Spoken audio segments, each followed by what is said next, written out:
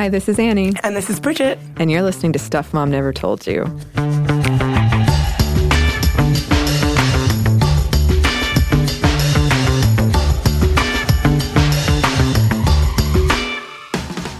Today we are talking about another important aspect of my nerd life, which is gaming, and specifically female gaming, and specifically online gaming, and what it's like for women. What are your favorite games, Annie? Oh, I am a big RPG, role-playing game person, so I really loved Final Fantasy and Kingdom Hearts, BioShock, which I guess is, I'm also a first-person shooter, which makes me kind of an outlier because women aren't traditionally big into those. But I really love BioShock, Resident Evil, and The Last of Us is like my favorite. And Kristen and Caroline did a 2-part episode on kind of the whole state of affairs of the video game industry a while back, and we're going to be rerunning those soon, so keep an ear out for that. I wanted to include listener Emma. She suggested this to us. She emailed us a message, and I wanted to read a bit of it at the top here. I wrote this email because the action picture episode that y'all did, as well as several of your discussions about violence towards women, got me thinking about how I have slowly distanced myself from the video game community over time because of the harassment that I have faced as a female gamer, as well as the industry's lack of caring when it comes to harassment and violence towards women, as well as the continuous glorification of multiple forms of violence against women. Just check out the game Agony and the rape scene that was removed. Many male gamers seem to think that because they also face harassment, yelling slurs at each other, etc., that the harassment female gamers face is on the same level. And I want to say wholeheartedly that being privately messaged to send nude photos or hearing men try to basically have phone sex with you when you're on mic requires an unfair amount of energy on our parts to tolerate if we want to continue playing the games we love. Agreed. Something I really want to parse out from that message. First of all, Emma, thank you for writing in, but it is different. It's different when someone says, hey, face, you did a bad job at this thing in the game. That's different than, I'm going to send you a private message and ask you to send me pictures of your breasts. That's very different. And so people who would argue that it's a similar kind of harassment that both men and women face in these gaming communities, that's just willful ignorance because it's so different. Right. And like Emma sort of pointed out, the trash-talking men get when gaming, that's like very, very different than a solicitation of nudes or rape threats or death threats of you and your children. And a lot of female gamers have pointed out that, hey, we like trash-talking too if it's based on skill, but if you're going to base it on gender, that's different, and that's not fun at all. I gave up online gaming after kind of my attempt at appearing gender neutral didn't work out. And that is a common strategy for women online. Did you have a male or genderless avatar? Yeah. I didn't ever add a picture. My name gave no hint one way or the other, but I don't know. Somehow it always seemed to come out. And this is a plot point in Ready Player One, actually, for anyone who's seen or read that. Another strategy is to never use the microphone, which sucks because the microphone is meant to make things easier and kind of enhance your gaming experience. But as a woman, if you're trying to avoid being known as a woman, you will not use it. So I never used it. You could do, what's the voice modification thing they use in the movie Scream? It's like, I'm playing, Last of Us with the guy from Scream. Actually, the killer was a woman. Wait, spoiler alert for Scream if you haven't seen it. It's been out for 20 years, so. Also, there's a lot of killers. Who knows which one we're talking about? Yeah, okay. Also a good point. I did want to say that some online spaces and games do have, from what I've read, very lovely online communities. So this is a big brush we're painting with, and there are spaces that are not this way. I have heard kind of in an interesting benevolent sexism thing where some people are like, well, I like it when people find out I'm a woman because the men go out of their way to be super nice to me in the game. And I'm like, okay. So, yes, those things exist, and you can love something and critique it, as we've said before on here. Yes. I know someone out there is going to be listening and thinking, why are you trashing video games? I love video games. Don't trash them. Just because you have a critique about gaming or game culture doesn't mean you're not a gamer, doesn't mean you're not a fan. It's okay to critique art, media, whatever we consume. It's okay to critique it and still like it. Yeah. And I would argue that you're trying to make it better. You're trying to make it more than it is right now. Yeah. Because if you really love gaming, you want it to be as good as it can be. Yes, I want to be able to use the microphone and not worry about some guy having sex on the other end. I can't believe I even have to worry about that, but apparently we do. And Emma and I aren't alone in our abandoning of online games in the face of harassment. We found story after story, message board after message board of women sharing their experiences with sexual harassment when gaming online. A 2016 study published by Media and Society found that, quote, both general and sexual harassment predict women's withdrawal from online games. Sexual harassment, but not general harassment, leads to rumination and subsequent withdrawal. Sexual harassment, perhaps unsurprisingly, seems to have an effect that, haha, you suck and are dumb, does not. Yes, I would agree that is unsurprising. Well, that's exactly what we were talking about before, that this is not just your average, trash talk, which of course is going to happen in gaming and it happens in sports, whatever. That's different than sexual harassment, rape threats, that kind of thing. Exactly. And I enjoy a good trash talk session. I'm sure you do. I do. Knowing you, I know that you do. I do.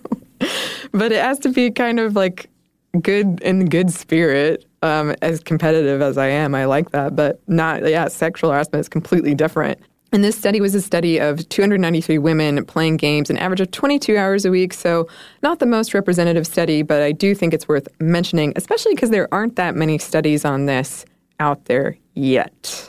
And the paper didn't address this, but several others have. Rumination is linked to negative outcomes, including depressive symptoms. So it's not good. It's not good. And what pisses me off the most about this, and there's so much to be pissed off about, is I know so many people for whom video games is their stress relief. It's their way to build community. If they're living someplace where they don't know a lot of people, it's their way to feel like they have, a social outlet. Imagine all the women who are kind of pushed out of this space that could mean so much for them socially, personally, and they're pushed out because of jerks out there who are treating women like this because they happen to be gamers. Yeah. It's not fair. No, it's not fair at all. I did find one interesting account that speculated that maybe because so many of us women are pretending to be male or have like a gender-neutral avatar, that perhaps there are a lot more women playing than we think. And there was one story that really caught my eye and kind of tickled me where this one woman described her experience of like dominating the Team Fortress 2 leaderboard. And everyone just assumed she was male because she was good. So it must be male, right? When she finally revealed she wasn't, several other players were like, yeah, I'm not either. Oh, I love it. It's like they all take off their masks and it's like, oh, we're all women. What? This whole time. That's like something out of a, oh my God, have you ever seen, this is so dumb, have you ever seen The Little Rascals, the remake, where at the end they're doing the big race and she takes off her helmet and it's Darla? Like you think it's a male driver because he's wearing like a full, this is so stupid, but it's like that scene where she pulls off her mask and it's a girl the whole time. Yes. You're right, Bridget. It's just like The Little Rascals. Mm-hmm. Most things in life can be related back to The Little Rascals. Another note before we dive in here. In 2015, the UN released a 60-page report called Cyber Violence Against Women and Girls, a Worldwide Wake-Up Call. But it contained several errors and poor citations and was generally quite flawed. So hopefully they will readdress that, come back to that later. A lot of people we mentioned, they did call on to speak at the event. It was the paper itself was kind of had a lot of issues.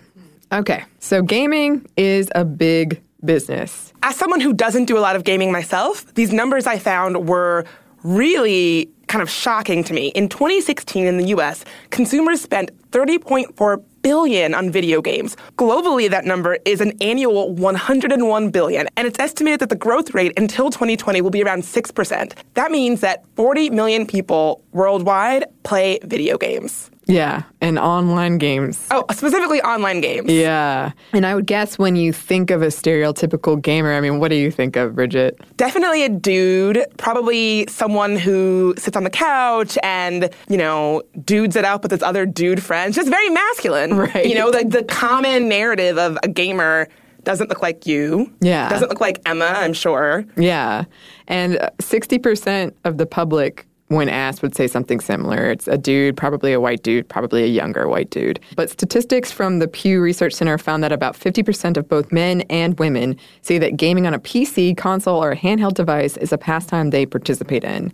Men are much likelier to claim the gamer label, though, as compared to women, 15% to 6%. So something that we were talking about off mic that, again, kind of made me scratch my head was when you look at those numbers, people who push back on this idea that gaming is a pretty, it's split pretty evenly between men and women, I was like, wow, that surprises me. And then you said, well, some people will push back on that because they say a lot of women are gaming on their cell phones. And some folks out there might say, oh, that means they're not real gamers. To me, I thought, well, they're fake gamers, they're imaginary. What does that mean? And I had no idea that there was this connotation that if you play games on your phone, you are a fake gamer and should not be included in the, quote, gamer label. Yes. And I think the more I kind of thought about this, it kind of comes up a lot where men have, they do the real thing and women do kind of the fake knockoff thing. Well, I was just thinking about this in terms of politics, and that studies show that women are a lot more likely to get involved in politics, running for office, because they want to make change and they don't care about the glitz, the glory, whatever. Whereas the research shows that men are much more likely to do that same kind of thing because they want the label of activist, of politician. They want the thing, the stamp on their forehead that this person is making XYZ kind of change. Aren't they great? Whereas the data shows that women just want to do the thing. They don't care about the label. And I'm sure there are so many instances where if men do it, they are assumed to be the representative thing, whether it's gaming, whether it's an activist, whether it's Well, we talked about it a little in our fan fiction episode with writing science fiction. Yeah. Where that was the real thing. Exactly. And Emily and I did an episode on journaling where when women wrote journals, it was just assumed to be these little diaries, not important, who cares? It's them writing about their feelings and their crushes, whatever. But when men write it, it's their papers and it goes in a museum or something. Yes. But for women, it's just their little, Yeah. Women aren't real writers. It's just their little doodles. Yeah, the doodles. When it comes to video games, there is core gaming, which is seen as not playing games on your phone. But most people do play games on their phone, not just women, most people, because we have them all the time. And if you're just kind of waiting around, might as well play a game. I did want to mention that a female video game developer interviewed about this whole thing said one of her coworkers assumed that only 5% of women were core gamers and the rest were casual gamers.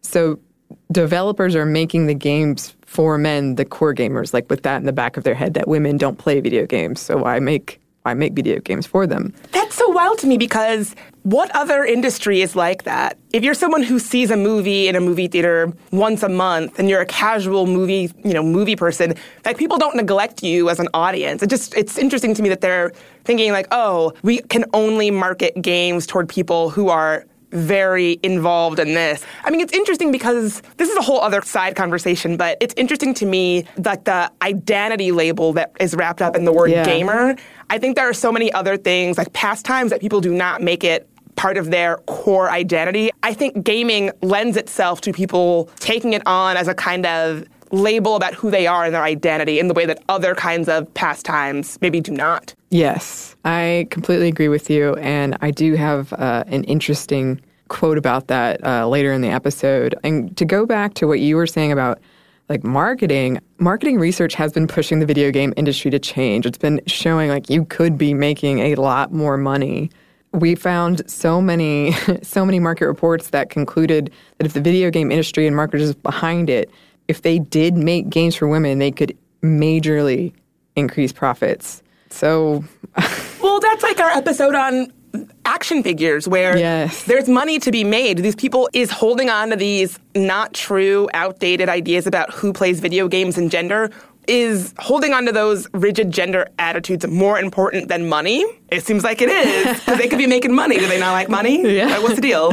Yeah, they're entrenched in their ways. And we're not going to touch on this too much in this episode, but in one of the classics that we're going to be replaying that Kristen and Caroline did, they talk about how the industry is 10 to 12%. The designers making video games are women. So if it's that small of a percentage, I can see how that would kind of have ripple effects into what games are made. And speaking of big business, let's talk about esports. Esports is like really growing very quickly. This is organized and competitive play, usually of an online game that has an aspect of performance that might be rewarded. Competitive video gaming, essentially. Esports have really, really taken off. They've doubled in size in the past 3 years, especially in Asia, the US, and Europe. The NBA is getting involved in it, and in the next couple of years, it's expected to be valued at $35 billion. From what little data we have on this, about 30% of professional gamers are female. And people get paid for this, if that's not clear. Like, some people, millions. A report in the BBC looked into China's female esports team and found that compared to men who can and have earned up to $2 million and are pretty much celebrities, women earn far, far less. In general, big companies don't want to back female teams because they think that the male teams, people are more likely to watch them. We hear that argument all the time. People want to watch the male teams play, but not the female teams. China has 170 million esport players and made over $500 million for the country in 2016, this industry did, which is very impressive considering that from 2010 to 2015, console games were banned and labeled by the Chinese government as digital heroin. Wow. Yeah. Yeah, I think that for anyone listening who's thinking, oh, why are they talking about video games? This is just some stupid pastime. This is a very real part of economies. You know, it's not just people's lives. It seems like a really big part of what can make a country like China function is video games. So it's not just some small thing. Yeah, no, not at all. What I also found really interesting is ex-professional gamer Lillian Chen, also known as Milk Tea, wrote this viral blog post about what it's like being a female gamer. So if you're curious, what is it like being a professional female gamer who this is not just a pastime, this is how you make your money. She played Super Smash Brothers. Yeah. Yeah, and so if you want to know what it's like, it's actually fascinating. So definitely check it out. Yeah. And one of the reasons video games have for so long been masculinized does relate back to our action figure episode. In the 1980s, the video game industry in the U.S. had like way too many video and arcade games. And American video game producers were on the verge of bankruptcy. So their solution was to create more novel content that was reflective of the audience, which meant they needed to narrow down the audience and also increase visibility to that audience. So they decided to move video games into the toy department, and since toy departments were gendered, they picked boy over girl. At the time, boys played more games than girls. Video games were then made with boys in mind, and therefore most of the playable characters were male, and therefore women who might have been into video games were turned away because they weren't made for them. And not only that, female characters in video games were seen as totally optional, and when they were included, they were probably a hindrance, probably an annoying one, or a sex object, a prize to be won, all of the above. And if that's what you're seeing as a female player, yeah, you're probably gonna check out. Video games are one of the most popular forms of entertainment for children, too, so we're teaching these messages at very young ages. And it might go without saying, but women are more attracted to games with female protagonists, which are not so plentiful. For every 5 male characters, there is 1 female one, and that number gets even worse if you look at doer or action characters. And in over 75% of games with only 1 protagonist, that protagonist is male. So this actually reminds me so much of my childhood because when we were growing up, we were obsessed with the Ninja Turtles. And I always had to be April O'Neil, because she was the girl. Right. And the mall, Chesterfield Town Center Mall in my town, when I was growing up, used to have this big arcade.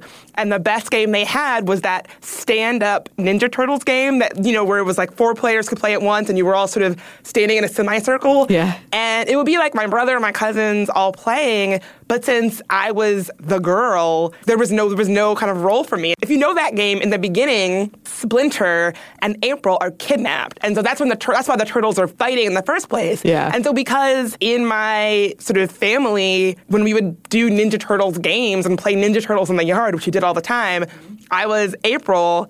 I had no role in that game. You know, it wasn't even a role for me. And I'll remember this. In the Mario franchise, you know how Super Mario Brothers 1, you're saving Princess Peach, but then Super Mario Brothers 2 is like really strange and all this strange stuff is happening. It doesn't look anything like the other Super Mario games. Yeah. Not to trash my brother, but when we were kids, we were playing that game for the first time, and in that game, you can actually play as Princess Peach. Mm-hmm. He was like, what is Princess Peach doing in gameplay? Like, she's supposed to be being saved. And I'll never forget that. I was a kid, but I was like, why can't she play? Right. Like, she doesn't need to be saved all the time. That's right. Maybe she wants to play. Yeah. Do you remember that game? It's a very strange game that involves you floating on a cloud, and there's a scene where, like, a chicken egg is being shot out of a mouth, and it goes, bow. It's, like, a very weird game. Yeah. I feel like it's an acid trip. It doesn't make sense in the franchise at all. Mm-hmm. But you can play as Princess Peach, and that was very important to me. Yeah. I had similar conversations with my brothers, and not to trash talk them either, but they were very... It's funny because, like, compared to the rest of the population, I am, like, a gamer. But they thought I was a fake gamer, so they would erase my video games because you could only have 3 save slots. That's right. Yes. Oh, remember how if you, like, unplugged it, you lost them? A friend of mine kept a plugged-in small TV in his room where it was, like, a sign that said, do not touch. Just trying to save a high score for so long. That's like, he's going to be buried with it. This was, like, 10 years ago. This was into when you could have been playing a console that allowed for turning off the system and not saving a game. So many of us were traumatized by losing games. Yeah. Tune into our spin-off podcast, Annie and Bridget Talk Shit About Their Brothers. Just us talking shit about our brothers. Yeah, if you didn't get that idea from the title.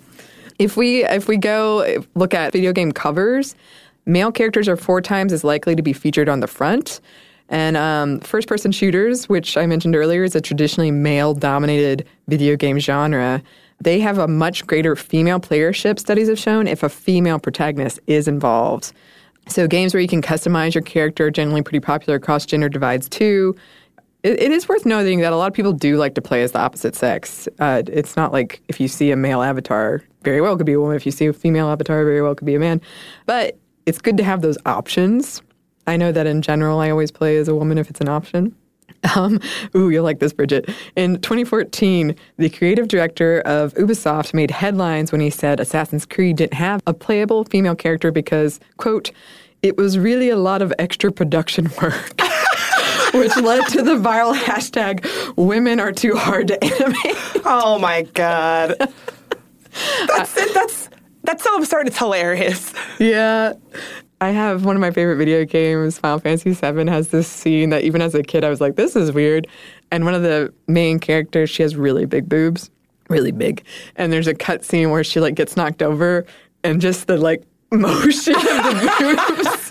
I wish you could see what Annie's doing with her hands right now. Yeah. It's like, do her boobs have a ripple effect? Yeah. You're basically doing a hula dance right now. It was a sight to behold, and it stuck with me years later. So, maybe there are challenges animating boobs. Who knows? I mean, not if you live in the world and observe how boobs work. Yeah. Or really, you could just kind of leave them alone. Yeah. I don't know. They really don't need to do anything special in a video game, I don't think. No. Unless you're using them to shoot a gun or something. Sure, right. Using them for gameplay. Yeah. I'm sure those games exist. And this is changing. More female and LGBTQ characters are becoming more common in video games. In fact, listener Rose wrote to us recently about this, citing Horizon Zero Dawn, Overwatch, Dragon Age, Inquisition, and Ellie from The Last of Us, which I mentioned at the top. And that gameplay just came out recently for the second one and looks amazing. So some improvement. But we still have a long way to go. And we're going to get into that after a quick break for a word from our sponsor.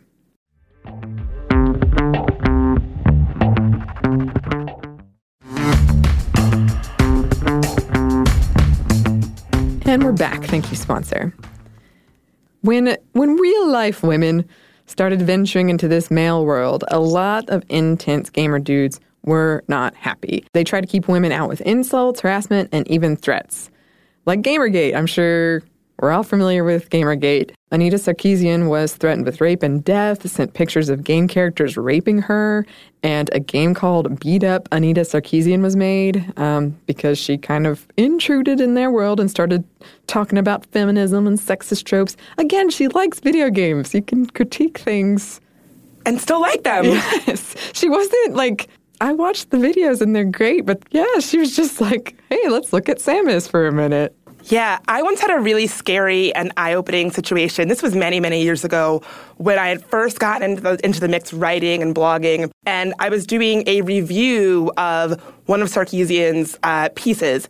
And it was completely by the book. I certainly did not editorialize in it because that was not my job. I was just like, oh, this is a piece that she has. Here's what she says, blah, blah, blah. Very by the book. Publish.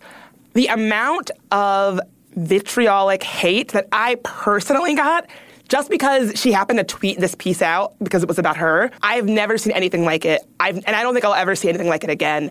And bear in mind, in no way did she say, people who game are sexist and awful. Like, she didn't say anything like that. Yeah. It was just a pretty mild breakdown of gaming, the tropes in this game. It was in no way was it anything that anyone should get upset about. It was basically a movie review. If you wouldn't think that a movie review would be something to lose your cool over, it certainly wasn't anything different from that. And I just could not believe the shocking level of response that she got.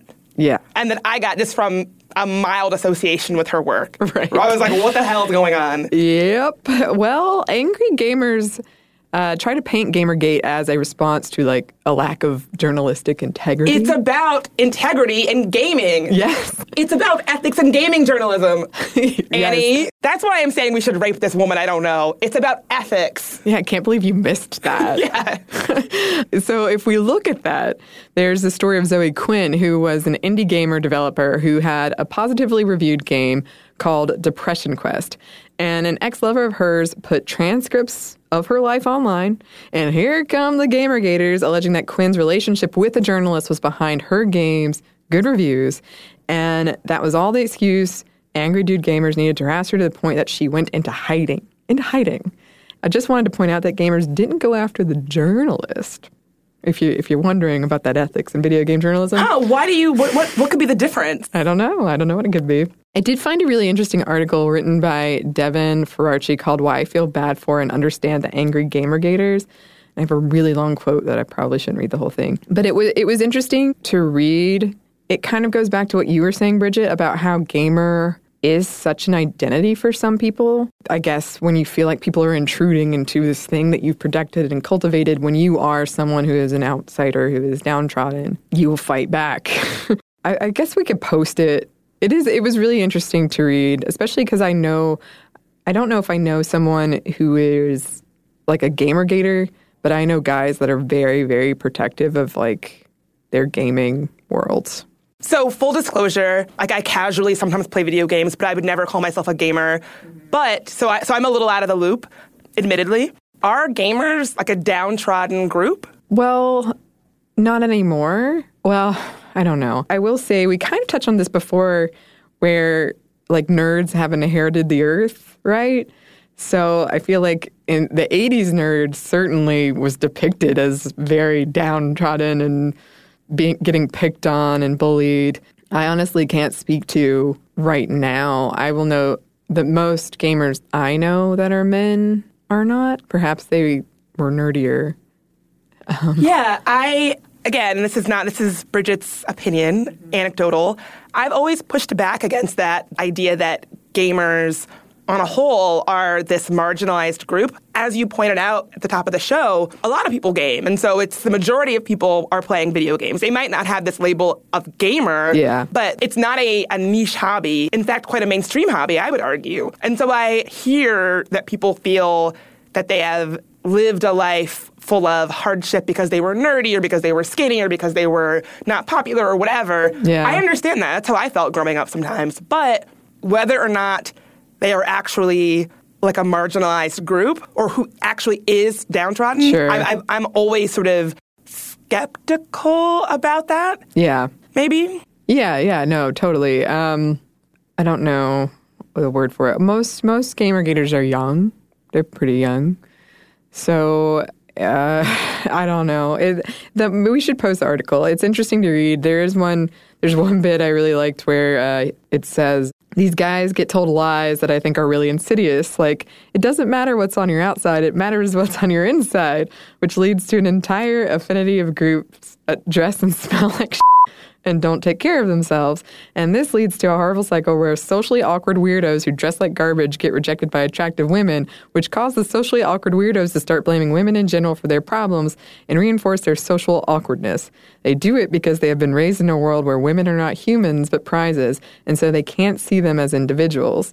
They can't understand that there are women out there who also are socially awkward weirdos who might truly be into comic books, video games, Dungeons and Dragons. Yes. Oh my God. I have a lot to say. This reminds me so much of the episode that we did a while back, Emily and I, on men going their own way. Yeah. And if you don't know what that is, basically it's this attitude that some men have today where they are basically retreating from society. They don't want to have a romantic partner. They don't want to be included in everyday society. The reason why that topic was something that was on my radar at all was this study that had just come out then about young men and video gaming and how the role it can function in a young man's life in this day and age. And it's a lot of what you talked about, where young men especially have been sold this kind of lie, I guess is no other word for it, that they will grow up, be successful, get a job, find a wife, blah, blah, blah, like do the sort of white picket fence American dream thing. But look around you, that's no longer happening. And,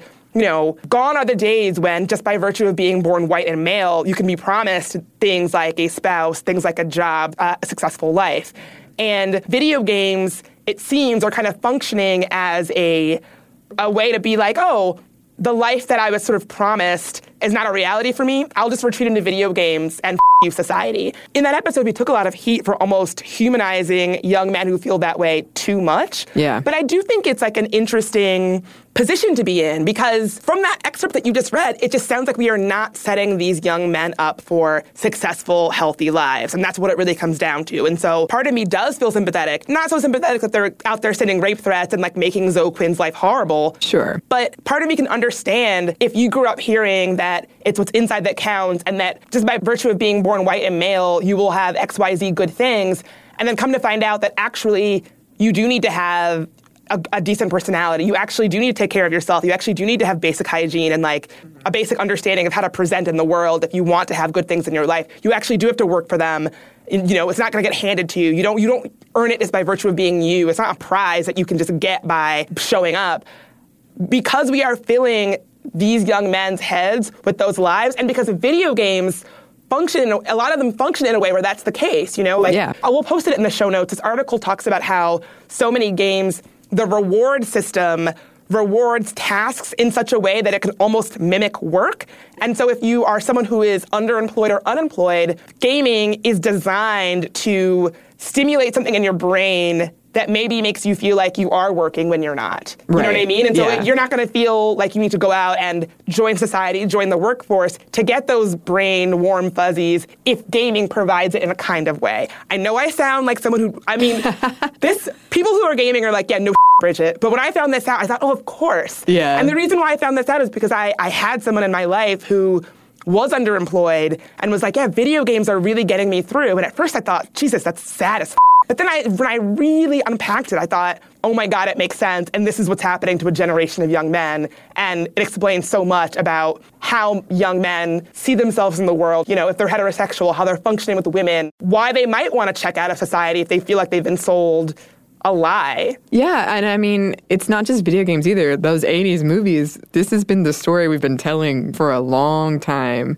that eventually it's just going to work out in the end and you're going to get the girl. And I'm glad we're moving away from that and telling different stories. So many women have spoken up about harassment in gaming. There's Ginny Honover. She runs Not in the Kitchen Anymore, a website dedicated to her experience as a female gamer, particularly online.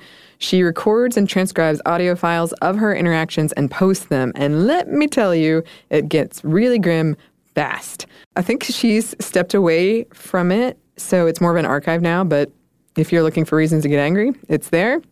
Julia Hardy, who was a gaming journalist, has a similar website called Misogyny Monday, where she posts abusive comments she's received and her pretty hilarious comebacks. After someone tweeted at her to go back to the kitchen and make me a sandwich, she responded with, "What is it that you most fear about women? Our keen agility or the fact our periods attract bears?" Well, everyone knows that's true. I know. That's just science. Another website documenting abuse female gamers receive online is Fat, Ugly, or Slutty. It hasn't been updated in a while, but this is another good one if you want to be mad. I really like the categories on the side because it kind of sorts the comments, and the categories are like Sandwich Making 101 or Crudely Creative. I mean, if you got to put a silver lining on it, it's pretty good. Yeah. Honestly, what this displays is that a lot of these digs are just not very creative. Mm-hmm. Yeah. I wonder if I still have any. I should go look. A lot of them don't make much sense. Yeah. So it's annoying to get abuse online. I try to stay off social media these days, but when I do log back in, I'm like, oh yeah, this is why I left. What I hate the most is when I'm thinking, that's not even a good joke. Yeah. That's not even a good comeback. Like, if you're going to insult somebody, that doesn't even make sense. Yeah. At least make it good. The gender-based insult that I would hear a lot of is, take your tampon out. And I was like, having a tampon in doesn't have an effect on your mood. Like, what are you trying to say? If you've got an argument to make about me being on my period, make it succinctly. Just wearing a tampon does not have any impact on how I'm behaving. That doesn't even make sense. At least put some thought into it. It's just insulting to both. It should be insulting to the person who is tweeting that. Like, you're better than that. If you're going to insult somebody, put a little full thought into it. That should be your response. Yes. You're better than that. You're better than this. You could do better. I used to collect my any kind of insults I received online, and I want to make a modern art poster of them. But my favorite one I ever got was, I know the producer of this, and she's a slut, because it's interesting to call out the producer. The other one was, her mouth looks like it's made of crabs. What? Wait, interesting. The venereal disease or the animal? I don't know. I didn't follow up. Again. I didn't follow up. If you're going to insult somebody, those are important questions to ask. Yes. The toys and culture editor at IGN Entertainment, Alana Pierce, she has an interesting way of dealing with perhaps some of these insults. Quote, fairly randomly, I get sent rape threats. Someone sent me a Facebook message saying they would rape me if they ever saw me in person. I checked his Facebook account, and it was a young boy, so I managed to find his mom incredibly easily, and she made him handwrite me a letter of apology, so I doubt he will ever do it again. Good on that mom. Yeah. I love that. I mean, part of me wants to say, oh, it shouldn't be up to this person's mom to do this. But if you're an adult, if you're young, good on this mom for taking some initiative and saying, no, you're not going to treat somebody like that. You're going to write an apology letter. Also, making someone write a handwritten apology letter is that, like, she's momming real hard. Yeah. She's momming hard. Mm-hmm. Jikeza Duma, who has a pretty sizable YouTube gaming channel, advises blocking or muting rude comments, so that's one way. Yeah, something that I have found is that if you're on Twitter especially, mute over block if you can, because blocking can sometimes be like a badge of honor. Honestly, we should do an episode on how to deal with online harassment in general, but I have found that if I block someone else will tell me, oh, they then tweeted a picture of the screen of you blocking them, and it sort of reverberates. And so if you mute someone, they don't know that you've muted, but you don't get a notification that they're mentioning you. So it's just them farting in the wind, basically. They can keep on talking, you won't see it, and they don't get that badge of honor that, oh, I ruffled her feathers so much that she blocked me. Can you believe this, bitch? You know? Right. So just a little tip that I've learned. Bridget's words of wisdom. Brianna Wu, a game developer, hired an employee to deal with the constant internet trolling she gets. That's how much she gets. After Wu posted a meme about Gamergaters on Twitter, they went after her company's financial aspects, impersonated her on Twitter, and launched a campaign to destroy her career by sending emails to journalists from burner accounts. One of the scariest messages she received was from someone claiming to know where she and her husband lived, and the message described in horrific, graphic detail how he was going to kill them that night. Wu wrote in an article, they've taken down women I care about one by one. Now the vicious mob of Gamergate movement is coming after me. They've threatened to rape me. They've threatened to make me choke to death on my husband's severed genitals. They've threatened to murder any children I might have. In a 2018 interview with NPR, she said that as far as she can tell, the video game industry has not had its Me Too moment, and that it really needs to. Quote, look at the hiring, look at the culture, look at who makes up the food chain, because we've really created a culture of silence in my field that is very similar to why Harvey Weinstein was able to go for so long unchecked. I can completely believe that that is the case. And I think it probably is one of those things. I mean, it took so long for Me Too to trickle down to industries like animation. And I think it's because they are heavily male-dominated, and because it's like a nerd culture kind of thing, it is seen as if you speak up about abuse, about terrible treatment, about that kind of thing, you're not a cool nerd anymore. You know, we had this freewheeling thing of anything goes. And a lot of really toxic stuff can fester in cultures like that. Yeah, absolutely. In a 2014 Washington Post article, Wu did give some specific recommendations, targeting Gamergate mostly, but so major gaming institutions need to come out against Gamergate and harassment in general. Hiring in the industry needs to be looked at and examined at all levels, and game journalism needs more women too. And a side note, she's running for Congress in Boston, or she was as of recording this episode. Ooh. Mm-hmm. Another woman who has spoken up about this is Lena Van Deventer, who, along with Dan Golding, co-authored a book called Game Changers: From Minecraft to Misogyny, The Fight for the Future of Video Games. And here's just one of her encounters with sexual harassment in online gaming. I could hear him masturbating on the voice chat while playing. He would ask breathy, labored questions. Other teammates found it hilarious. I wished I could focus on my objective in the game, but I knew I had to leave this server. My mouse was hovering over the exit button when I heard him climax, moaning my username into his microphone. Oh, God. Like, I mean, who thinks you can play a game in those, like, conditions? But that's what you were saying before. It's... what pisses me off about this, there's so much wrong with it, but it's this idea that women who game have this unfair extra burden. Like, male gamers are not dealing with someone moaning their username into the microphone as they're trying to play. And so as bad as that is, these male gamers still think that women somehow are not real gamers. Basically, it's like that old quote, you know, that Ginger Rogers quote that I do everything that Fred Astaire does, I do it backward and in heels. I guess what pisses me off the most is that men then still act like women aren't real gamers, aren't good enough, blah, blah, blah, when in fact they are having to do the same challenges in these games that men are doing, but doing it while somebody is breathing their name into a microphone while they masturbate. Could they do that? No, they couldn't. That's distracting and awful, and we shouldn't have to put up with it, but we are. And I guess it pisses me off that despite the fact that women are gaming, playing the same games as men, and doing so with such an unfair burden, that they're still seen as not real gamers, when in fact they're putting up with more than the men are. Yeah, and just like, I remember back when I still online gamed, and I would just be filled with trepidation every time I ventured in. It was supposed to be a fun thing, but instead I had this nervousness about doing it because you didn't know who you were going to encounter in there. And that really sucks. It shouldn't be that way. There is a whole movie about sexual harassment in gaming too called GTFO, which creator Shannon Sun Higginson was inspired to make after she saw a Capcom-sponsored game stream where the female gamer was harassed for 13 minutes. And she did not return for the final round. And the guy doing the harassing in that video is quoted saying, "The sexual harassment is part of the culture, and if you remove that from the fighting game community, it's not the fighting game community." What the f***? Mm-hmm. Oh, it's awful. I watched it.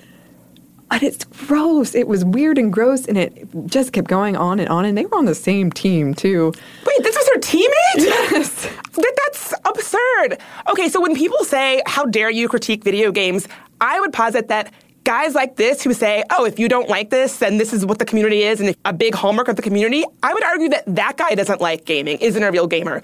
I would argue the people who are saying, hey, that's not okay, don't do this, be better than this kind of sleazy asshole who does this to their own teammate. I would say that the people who are calling that out, they are the ones who are true gamers, who actually care about the industry. People who are saying, this is just how it is, it's sleazy and it's bad, and that's how it is.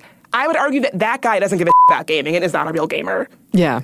I mean, if you were in any other industry and you tolerated and accepted that kind of bad behavior, you wouldn't be like, oh, that's a titan of the industry who really cares about the craft. If you were a surgeon and you just said, I smoke cigars while I do surgery, that's just the way it is. Yeah. If you don't like it, that means you don't. Away. Yeah, if you don't like it, that means you don't really love surgery. You would say, oh, that guy doesn't care about surgery. Right. He doesn't care about the craft. How did we elevate the people who vocally don't give a shit about whether or not gaming is a good community? How did we elevate them to be the spokespeople of the community, that they're the real gamers? How did we allow that? That is a great question. I also wanted to mention he pointed to his First Amendment rights when people were give me a break. Of course he did. But journalist Ali Fogg had this counterpoint. What you fail to understand is that the use of hate speech, threats, and bullying to terrify and intimidate people into silence or away from certain topics is a far bigger threat to free speech than any legal sanction. Imagine this is not the internet but a public square.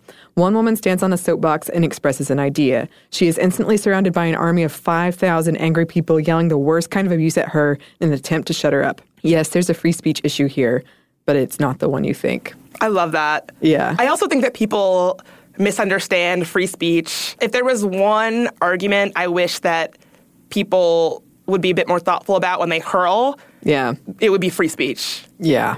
A study reported on by Wire in 2015 called Insights into Sexism, Male Status and Performance Moderates Female-Directed Hostile and Amicable Behavior, that's quite a title, found that harassment towards women from men goes up when men are losing. And I can attest to that. Oh, I'm sure you can. I won this tournament once, and the experience was so terrible, I have not competed since. I felt like I lost. Oh, man. I felt like I have lost in so many ways. But that's my point. I mean, this is going to sound dumb, but there's probably a woman out there, a woman or a girl out there who was gaming, who had an experience like the one that you just described, where it was so bad you thought, never again. Mm-hmm. That person could have been a professional gamer. You don't know. Yeah.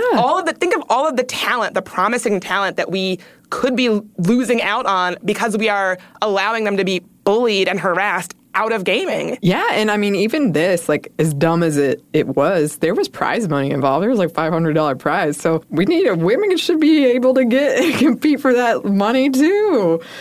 Oh, man. Here's another quote from this study. Female-initiated disruption of a male hierarchy incites hostile behavior from poor-performing males who stand to lose the most status. These results suggest that it is lower-skilled, poor-performing males that are significantly more hostile towards females, and higher-skilled focal players are more supportive. So women threaten the hierarchy, and dudes don't like it. And if they don't threaten it, then the men are like, okay, you're allowed to stay in here. Wow. I also love poor performing males. just as a study phrase, yeah. The researchers did note that this dynamic changes based on games. So again, please, we're painting with broad brushes, but there are differences. There are certainly pockets that are not like this. And a lot of accounts from female gamers lamented that as a woman, you were expected to be twice as good. And if you won, it was seen as due to someone else's failure or success. But if you lost, that was because you're a silly woman and didn't know what you were doing. Of course you are. What else? What other reason could it be? Yeah, when I won that tournament, it was definitely like, oh, my controller, she cheated. I don't know, something's wrong here. This couldn't happen. This cannot be. Something happened, yeah, like some wild explanation. Yeah. It couldn't just be that you were better than them, you were that good. It has to have been, oh, my house got struck by lightning and the server blinked and blah, blah, blah, you know. Yeah. Well, this was an interesting case because we were all playing in the same room, but somebody said he could hear a fire alarm and it was distracting him. And I'm like, we're all here. Does anyone else hear a fire alarm? We're all here. Sounds like another piece of reasoning from a poor performing male. Ooh, burn. Pass burn, wherever you are not listening to this. I hope he is listening. Oh, God. Maybe he's changed. He was kind of a decent fellow outside of that, so. Moderately performing male? Moderately performing male. We can only hope, Bridget. So we have a little bit more to talk about, but we're going to pause for one more quick break for a word from our sponsor.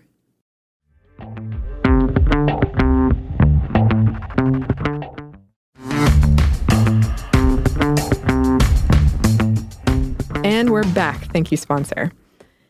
So LifeWire has an article called Xbox Live Survival Guide for Female Gamers. And it starts out with this tip. First off, guys, when there is a gal in the room, just leave her alone. You don't need to harass her and ask her what she looks like and to send her weird pictures.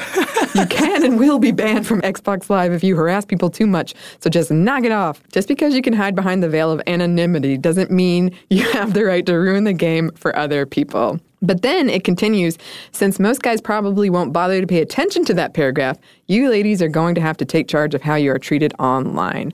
And the article continues with tips like play with friends, use the player review feature, and not calling attention to yourself. Things we shouldn't have to do. This reminds me of the running thing again. Like different set of rules. It's just something, it's ridiculous that there's even a playbook for this. Like, how to play as a woman versus how to play as a man. But there is. Xbox Live's actual code of conduct does not mention sexism, but players are told not to harass any players. As always, more accurate gender portrayals, i.e. not sex objects made for the male gaze, which it is totally cool to have a sexy lady, but she needs to be a character and not an object.